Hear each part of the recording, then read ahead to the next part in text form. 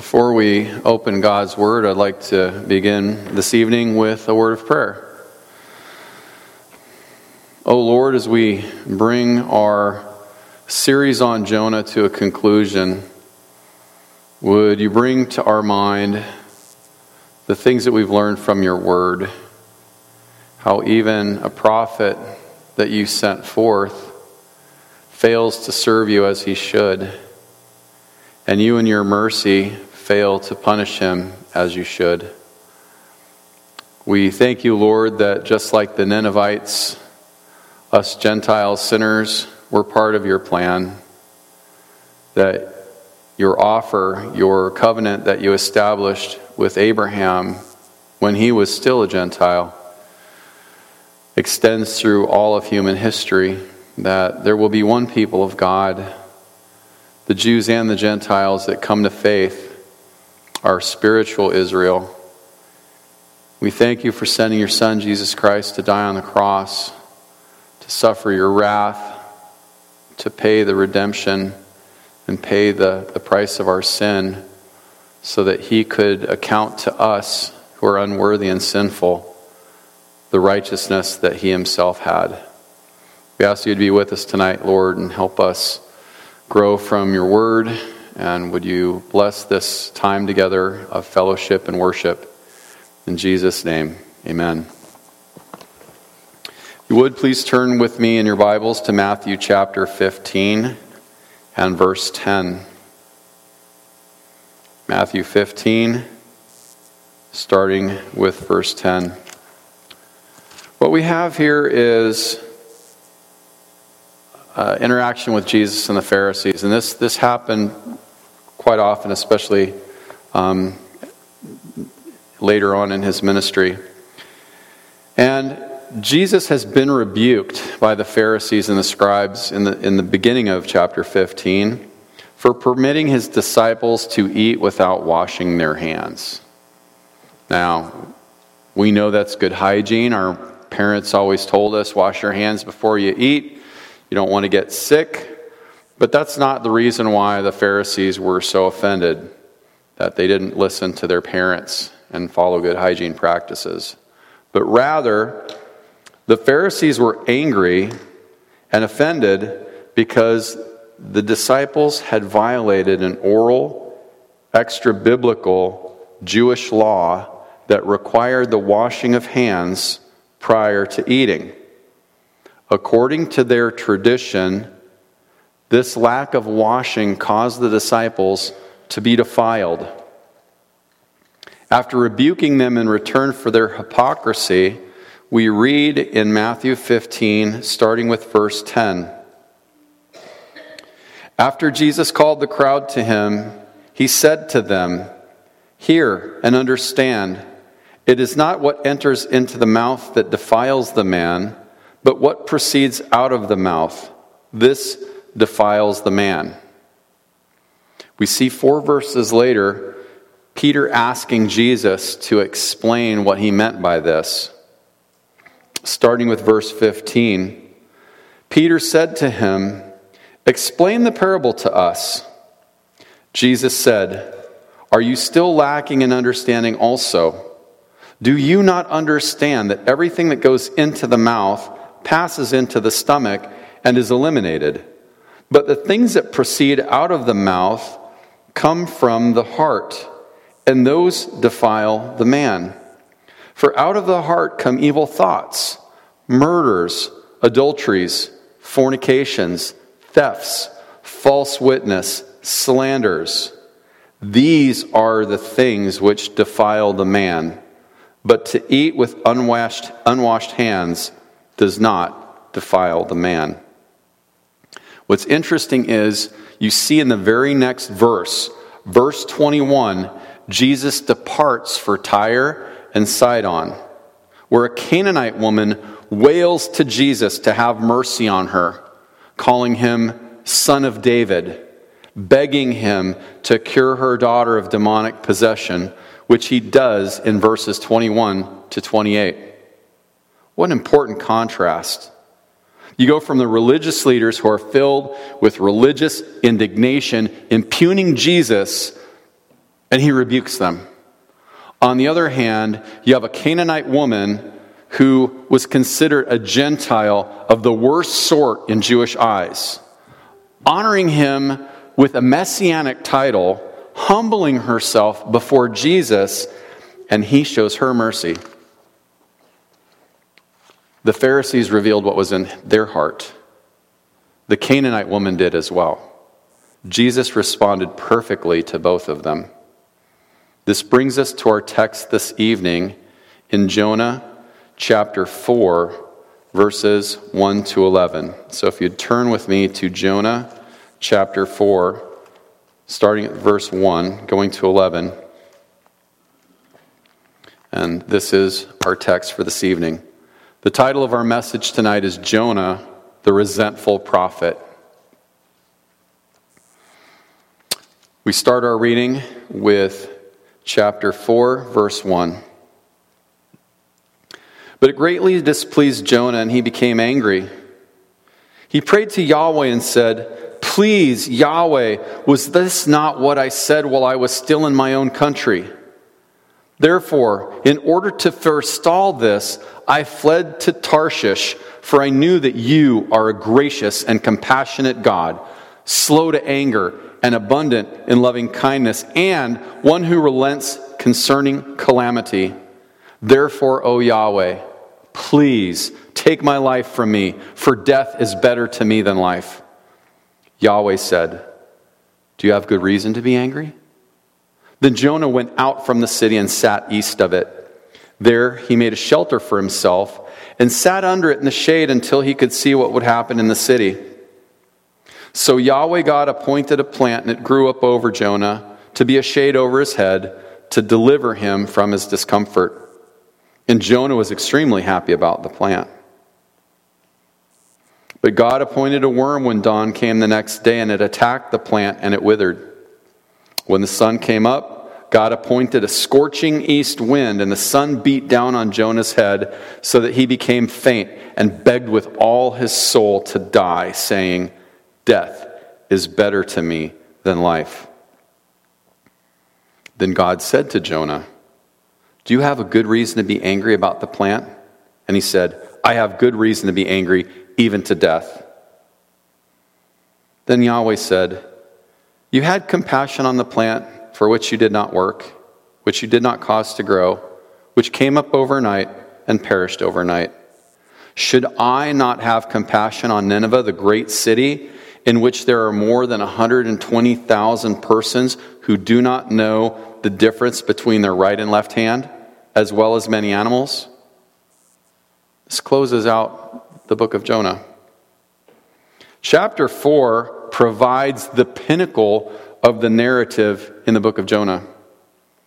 Here we see the source of Jonah's rebellion, self-righteousness, and reluctance that we visited in chapters 1 through 3.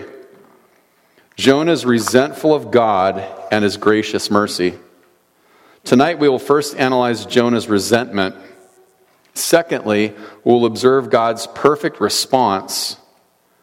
Third, we'll explore Jesus' absence of resentment. And fourth, examine our own hearts to evaluate the resentment we may have against others, or maybe even Jesus or God himself. Starting with main point 1, Jonah's sinful resentment. In the last few times together, we have read the first 3 chapters of Jonah.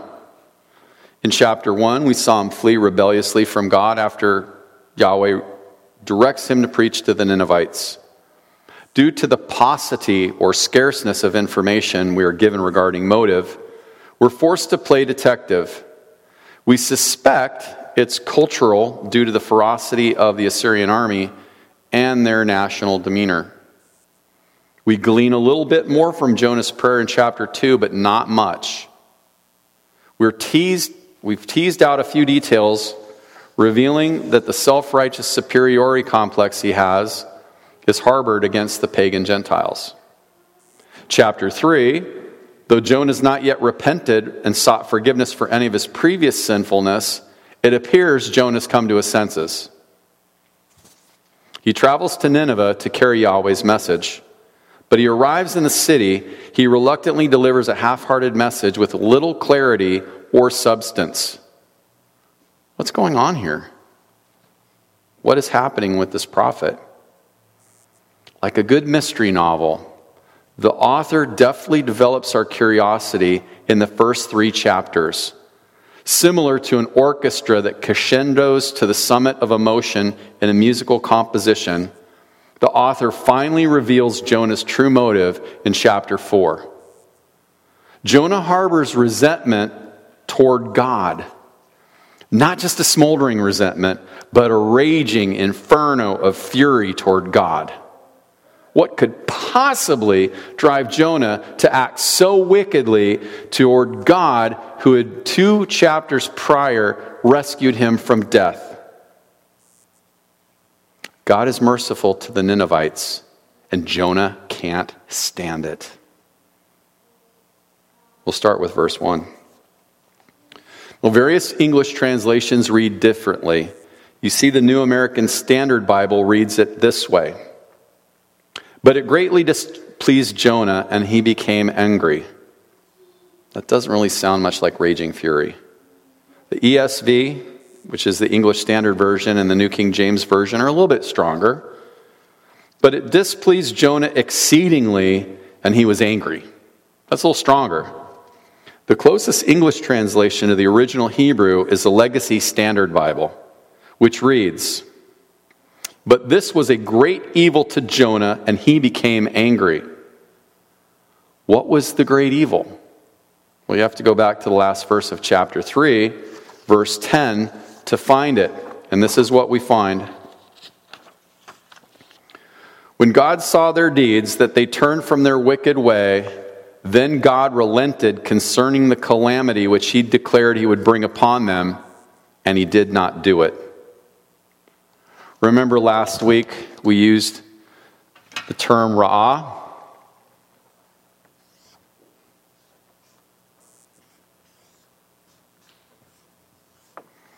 Meaning evil.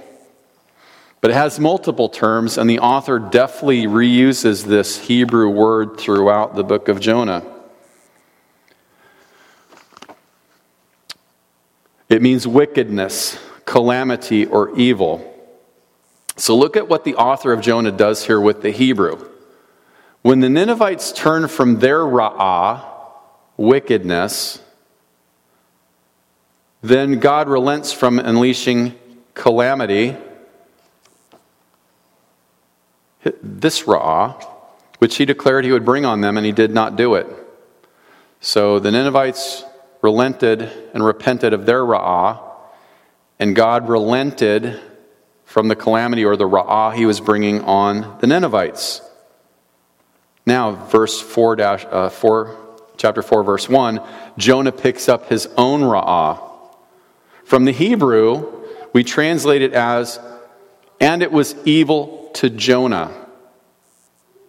God relenting from unleashing calamity because Nineveh repented of their wicked deeds, Jonah sees this as evil. Ra'ah is used twice in this verse. The Hebrew could be translated to English this way. It was ra'ah, evil, to Jonah, a great ra'ah, evil, and he burned with anger. That, my friends, is sinful resentment. You know what I'm talking about because we've all experienced this. But that's not all. Like a crime drama, when the suspect is on the stand and the prosecutor's pulling threads until the defendant blurts out the truth in monologues. Jonah does here in his prayer to Yahweh, confessing the true source of his rage. We read in verses 2 and 3. He prayed to Yahweh and said, "Please, Yahweh, was this not what I said while I was still in my own country? Therefore, in order to forestall this, I fled to Tarshish, for I knew that you are gracious and compassionate God, slow to anger and abundant in loving kindness, and one who relents concerning calamity.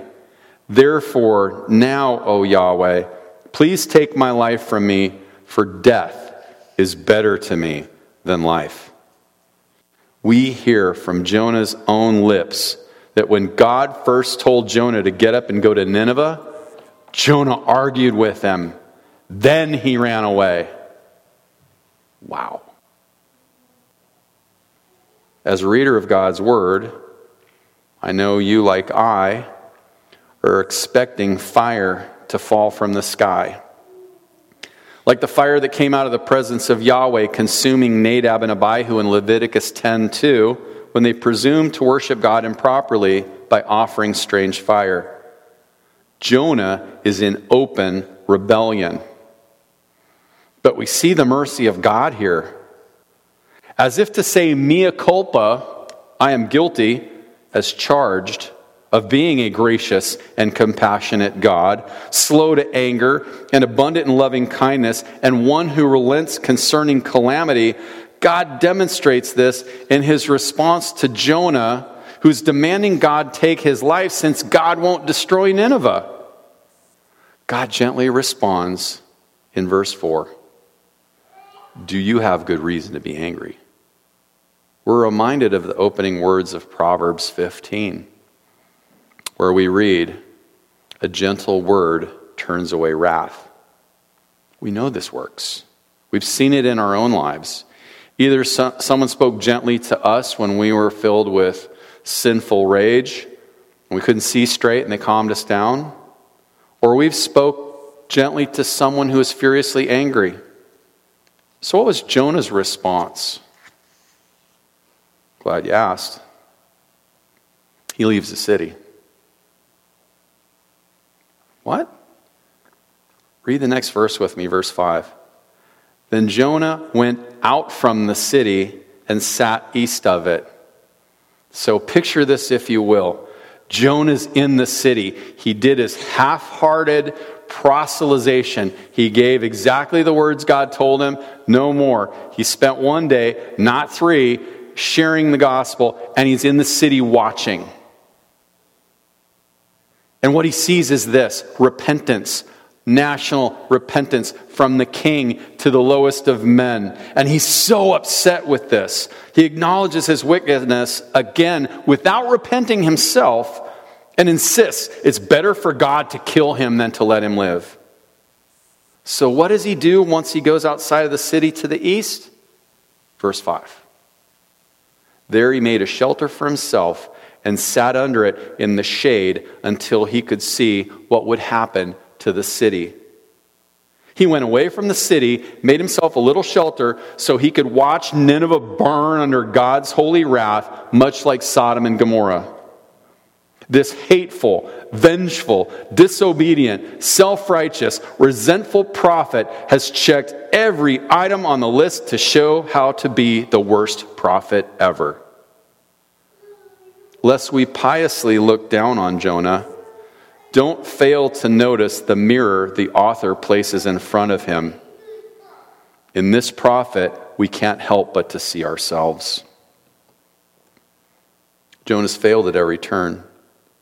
Just as Jesus said centuries later in Matthew 15:18, but the things that proceed out of the mouth come from the heart, and those defile the man. Jonah has shown his heart is defiled based on the words and deeds that flow from it. In contrast, God continues to demonstrate he is everything that Jonah says he is.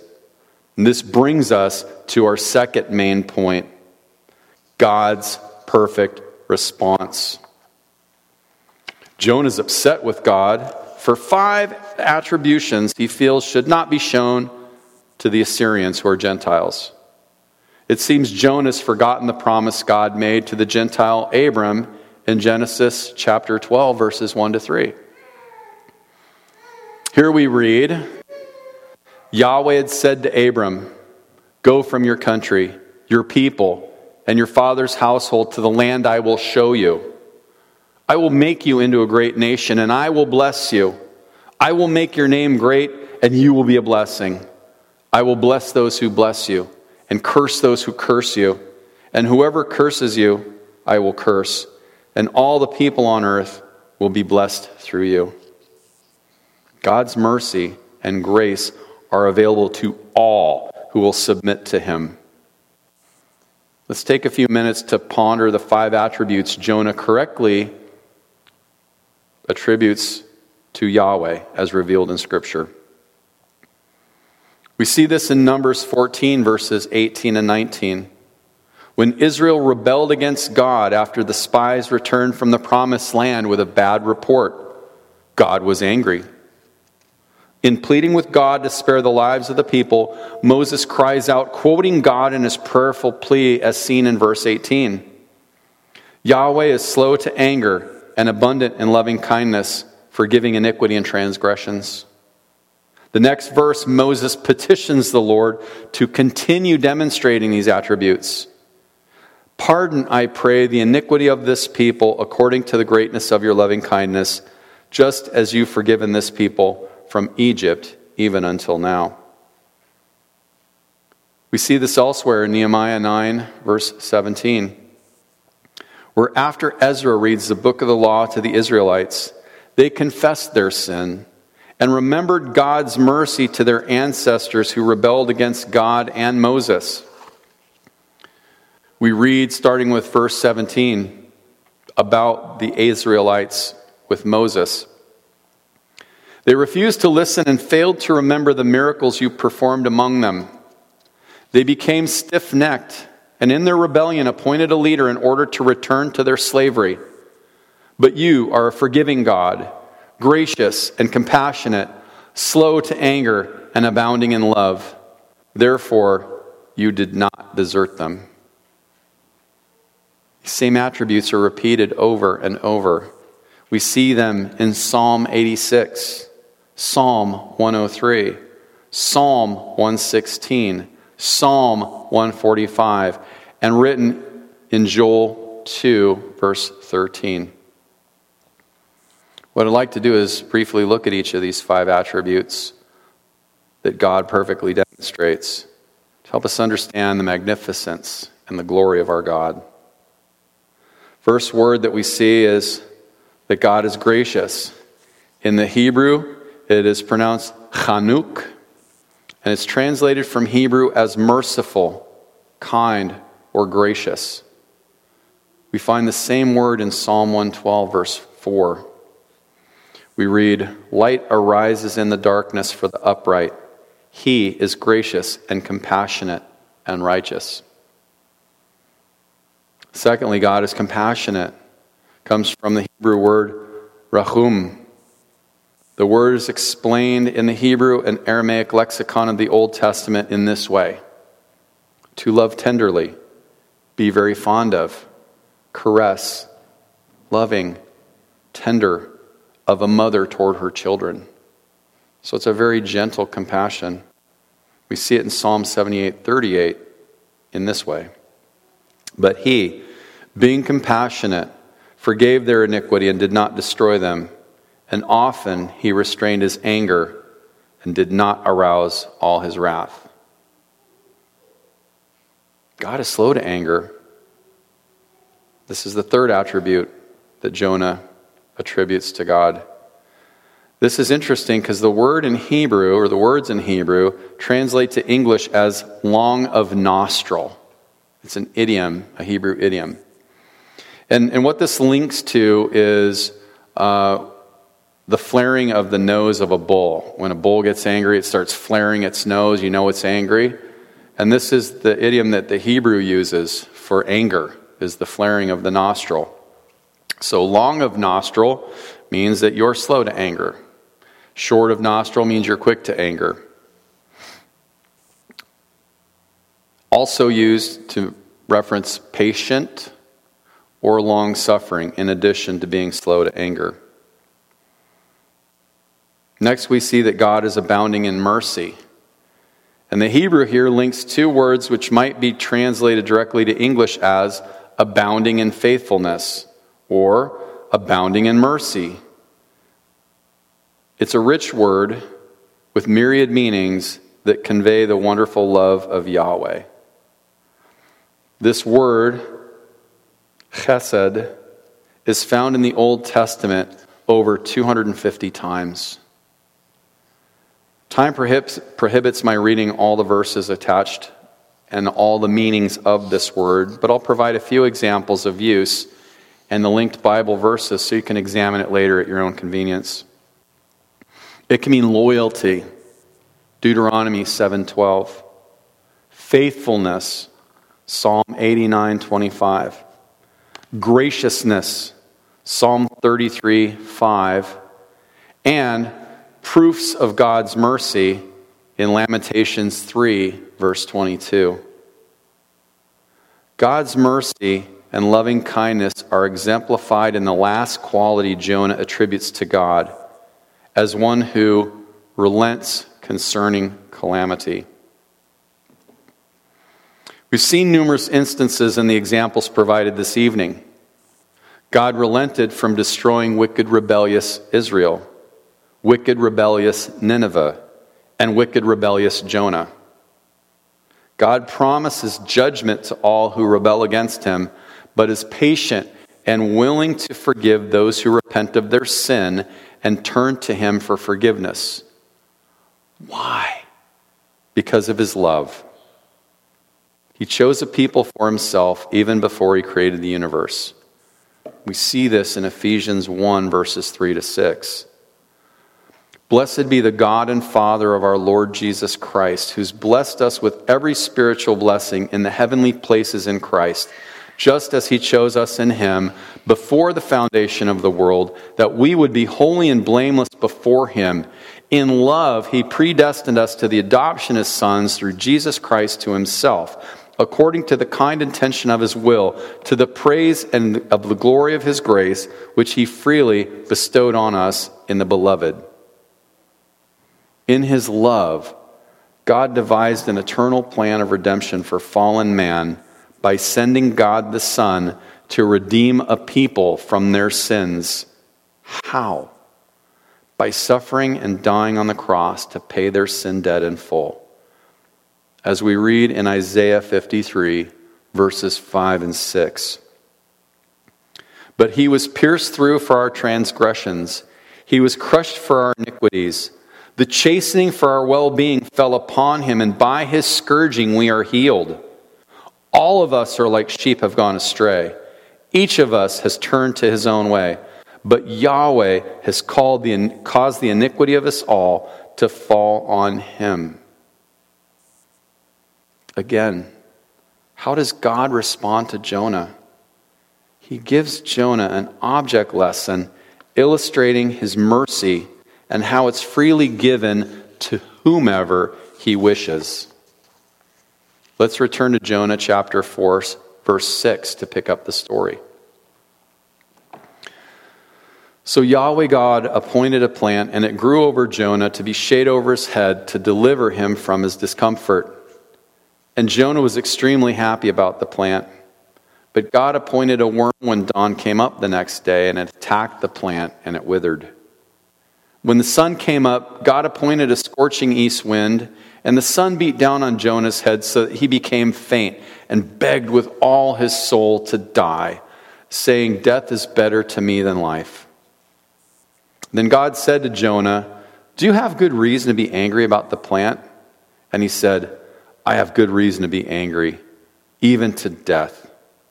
Then Yahweh said, "You had compassion on the plant, which you did not work for, which you did not cause to grow, which came up overnight and perished overnight. Should I not have compassion on Nineveh, the great city, in which there are more than 120,000 people who do not know the difference between their right and left hand, as well as many animals?" God gave Jonah relief from the scorching heat, then removes it. In both cases, it is through the agency of God. God appoints a plant to grow. God appoints a worm to attack the plant. God appoints a scorching east wind to get Jonah's attention before asking him a piercing question. Why does Jonah have compassion for a plant he neither planted nor tended, yet has no compassion for a large city filled with people and animals? Now, regarding the number in this text, 120,000, commentators look at it two different ways, 2 points of view. Some commentators hold the number of those who do not know the difference between their right and left hand indicate very small children, which is but a small sample of the total number of inhabitants in the city. Other commentators, of whom I tend to agree with, see the term "do not know the difference between their right and left hand" as being representative of those who are outside the faith, therefore are ignorant of the law. Regardless of one's position on the matter, all agree that God's mercy covers an extremely large number of undeserving sinners as well as innocent animals. These numbers pale in comparison to those who are shown God's mercy through the crucifixion and resurrection of Jesus Christ. Despite the rejection, pain, suffering, ridicule, and death that Jesus experienced during his earthly ministry, Jesus was free from all sin, including resentment. This brings us to our third main point: Jesus' absence of resentment. Jesus is God the Son. All the glorious characteristics Jonah accused Yahweh of are also true of and manifested in Jesus Christ. A quick look at the definition of resentment may be useful before we continue. The American Heritage Dictionary, 5th edition, defines resentment as indignation or ill will stemming from a feeling of having been wronged or offended. This definition fits Jonah pretty well. He was offended that God would offer mercy to the Ninevites. What about Jesus? What might have initiated a sense of indignation or ill will stemming from a feeling of having been wronged or offended? How about everything? Was Jesus resentful? Not at all. He was wronged. He was rightfully offended. Yet, he acted sinlessly, completely without resentment. And Scripture offers us many examples. Jesus made the world, came to his own, and they did not receive him. John 1, verse 10. Jesus took on flesh and dwelt among us. John 1:14. The sinless Savior was constantly bombarded by the vile presence of sin in every person around him his entire life. He knew their thoughts, heard their words, witnessed their deeds. Jesus was rejected by his followers. John 6, verse 66. Abandoned by his disciples who left him and fled at his arrest and trial. Mark 14, verse 50. Jesus was framed for execution by the very religious leaders who should have known from Scripture that he was the promised seed, the Messiah. Matthew 26, verse 59.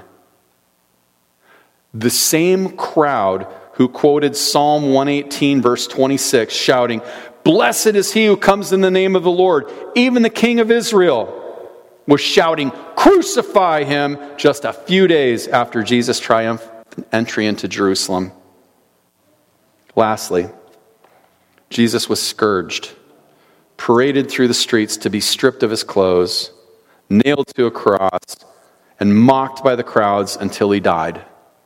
Matthew 27, verses 22 to 44. But this was not the worst of his suffering. Jesus suffered the full fury and abandonment of God the Father, the very one Jesus had shared a loving relationship with from eternity past. His cry, my God, why have you forsaken me?" was not only a fulfillment of Psalm 22, verse 1.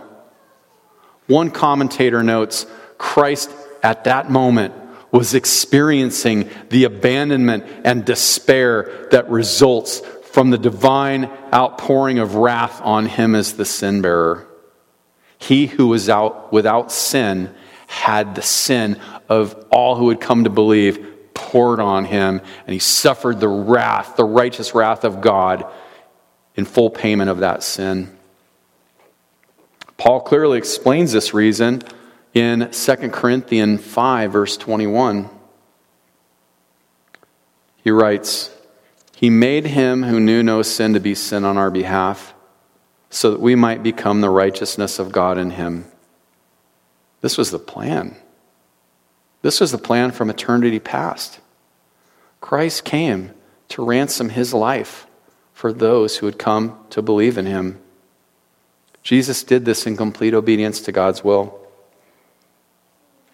Knowing perfectly what lay in store for him, Jesus was in such agony as he prayed to the Father in the Garden of Gethsemane that his will be done. Jesus suffered hematidrosis, a medical condition where subcutaneous capillaries dilate and burst, mingling blood with his sweat. Luke 22, verse 44.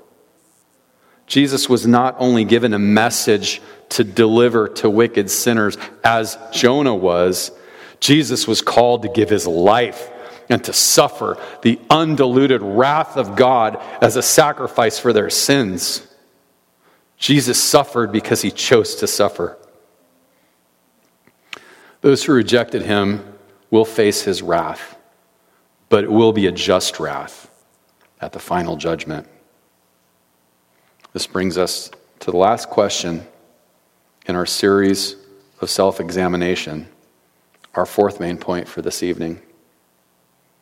Are you resentful? God is the author of salvation.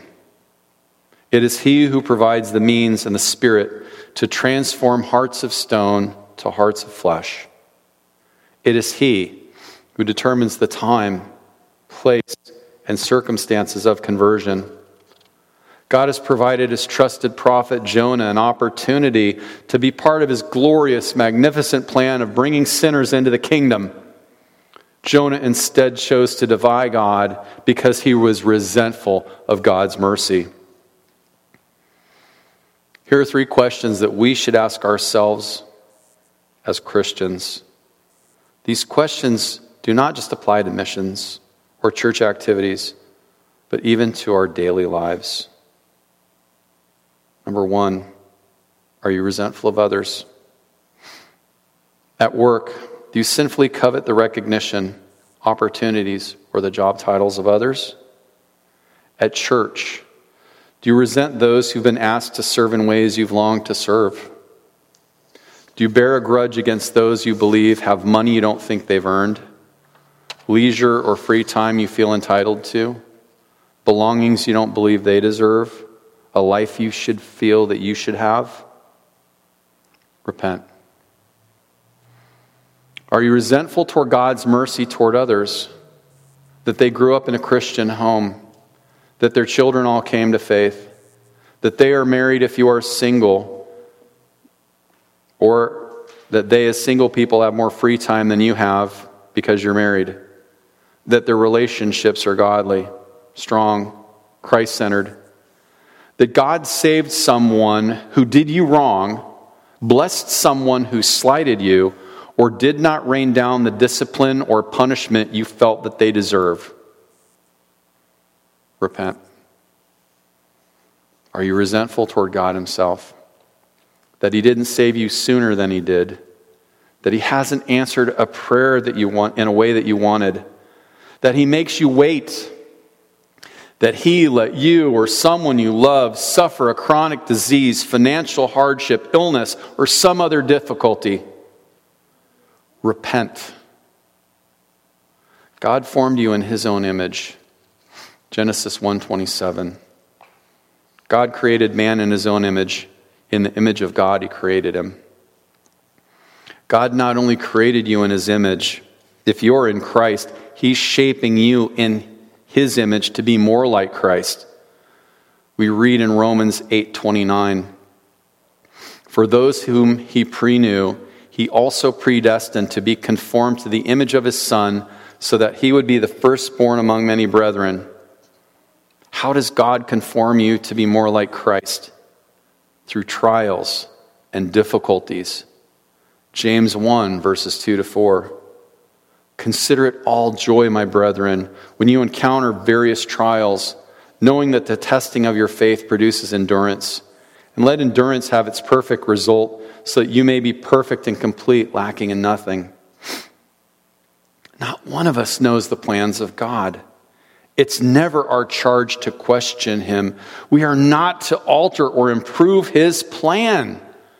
We are to obey his commands, no matter how difficult, how distasteful, or even how dangerous. That is how we demonstrate our love for him. As we see in John 17:17, if you love me, you will keep my commandments. So, in conclusion, we've all heard the story of Jonah. It is one of the most recognized narratives in all of Scripture. The intent of this sermon series was to study this fascinating book to learn more about Jonah, God, and ourselves. As Christians, each one of us has been called by God to learn his word, live his word, and spread his word, making disciples of all the nations, baptizing them in the name of the Father and the Son and the Holy Spirit, teaching them to observe all that Christ commands us from his word. Making disciples of all nations includes those far away, as well as the nation in which we live. Even if we are not called to undertake a dangerous mission trip like Jonah, we can still be rebellious, self-righteous, reluctant, and resentful. We need to repent of this and confess to the world our hope in Christ. Jesus instructs his disciples in Matthew 10, verse 22. Everyone who confesses me before men, I will also confess him before my Father who is in heaven. Lest we walk away from our time of worship shaking our heads and praying we don't remain like Jonah, I would ask you to consider this. Despite Jonah's sinfulness, God's purpose was fulfilled. We hear this from Jesus' own lips in Matthew 12, verse 41, where he responds to the Pharisees who demand a sign from him. Jesus says to them, "The men of Nineveh will stand up at the judgment with this generation and condemn it. For they repented at the preaching of Jonah, and now someone greater than Jonah is here." God used Jonah. He will use you too. It was not uncommon for Old Testament authors to write of themselves in the third person. Other prophets such as Hosea, Joel, and Zephaniah began their books in the same way. How wonderful that the Spirit moved Jonah to confess the vast scope of his disobedience to God and record all of it for us to read in the pages of Scripture. This marvelous book was written to reveal the remarkable mercy and restraint God shows in dealing with wicked sinners, disobedient believers, and the grace he offers to salvation to Gentiles. Jonah helped us to see the extent of God's glory. Like the Ninevites, Jonah too came to repentance. May we continue to do the same. Let's pray. Lord, we're so grateful for your word. Sometimes it's a joy, it's encouraging, it's comforting, and other times it's unbearable to read because we see in it our own sin, our own unworthiness, our own wretchedness. And it pierces us to the heart, but that's the purpose of Scripture. To sanctify us, to let us never be comfortable or complacent, but to force us constantly, daily, to examine our lives, to pray and with your Spirit to root out the remaining evil in our lives. This will be a lifelong effort, Lord, and will never be done until we die and see you in all your glory, or you return to the earth and make all things right.